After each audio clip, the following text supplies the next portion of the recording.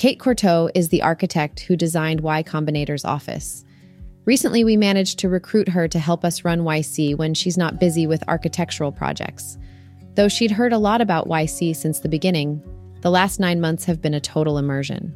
I've been around the startup world for so long that it seems normal to me, so I was curious to hear what had surprised her most about it. This was her list. 1. How many startups fail? Kate knew in principle that startups were very risky, but she was surprised to see how constant the threat of failure was, not just for the minnows, but even for the famous startups whose founders came to speak at YC dinners. 2. How much startups' ideas change. As usual, by demo day, about half the startups were doing something significantly different than they started with. We encourage that. Starting a startup is like science in that you have to follow the truth wherever it leads. In the rest of the world, people don't start things till they're sure what they want to do. And once started, they tend to continue on their initial path, even if it's mistaken. 3. How little money it can take to start a startup. In Kate's world, everything is still physical and expensive. You can barely renovate a bathroom for the cost of starting a startup. 4. How scrappy founders are. That was her actual word. I agree with her, but till she mentioned this, it never occurred to me how little this quality is appreciated in most of the rest of the world. It wouldn't be a compliment in most organizations to call someone scrappy. What does it mean exactly? It's basically the diminutive form of belligerent. Someone who's scrappy manages to be both threatening and undignified at the same time, which seems to me exactly what one would want to be in any kind of work. If you're not threatening, you're probably not doing anything new, and dignity is merely a sort of plaque.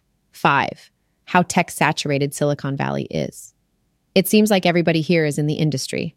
That isn't literally true, but there is a qualitative difference between Silicon Valley and other places. You tend to keep your voice down because there's a good chance the person at the next table would know some of the people you're talking about. I never felt that in Boston.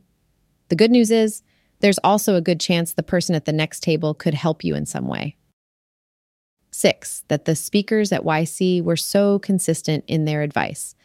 Actually, I've noticed this too. I always worry the speakers will put us in an embarrassing position by contradicting what we tell the startups, but it happens surprisingly rarely. When I asked her what specific things she remembered speakers always saying, she mentioned that the way to succeed was to launch something fast, listen to users, and then iterate. That startups required resilience because they were always an emotional roller coaster, and that most VCs were sheep. I've been impressed by how consistently the speakers advocate launching fast and iterating. That was contrarian advice 10 years ago, but it's clearly now the established practice. 7. How casual successful startup founders are. Most of the famous founders in Silicon Valley are people you'd overlook on the street. It's not merely that they don't dress up. They don't project any kind of aura of power either. They're not trying to impress anyone. Interestingly, while Kate said that she could never pick out successful founders, she could recognize VCs, both by the way they dressed and the way they carried themselves. 8. How important it is for founders to have people to ask for advice. I swear I didn't prompt this one.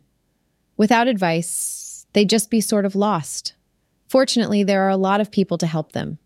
There's a strong tradition within YC of helping other YC-funded startups, but we didn't invent that idea.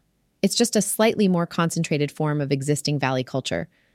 9. What a solitary task startups are. Architects are constantly interacting face-to-face with other people, whereas doing a technology startup, at least, tends to require long stretches of uninterrupted time to work. You could do it in a box. By inverting this list, we can get a portrait of the normal world. It's populated by people who talk a lot with one another as they work slowly but harmoniously on conservative, expensive projects whose destinations are decided in advance, and who carefully adjust their manner to reflect their position in the hierarchy. That's also a fairly accurate description of the past. So, startup culture may not merely be different in the way you'd expect any subculture to be, but a leading indicator.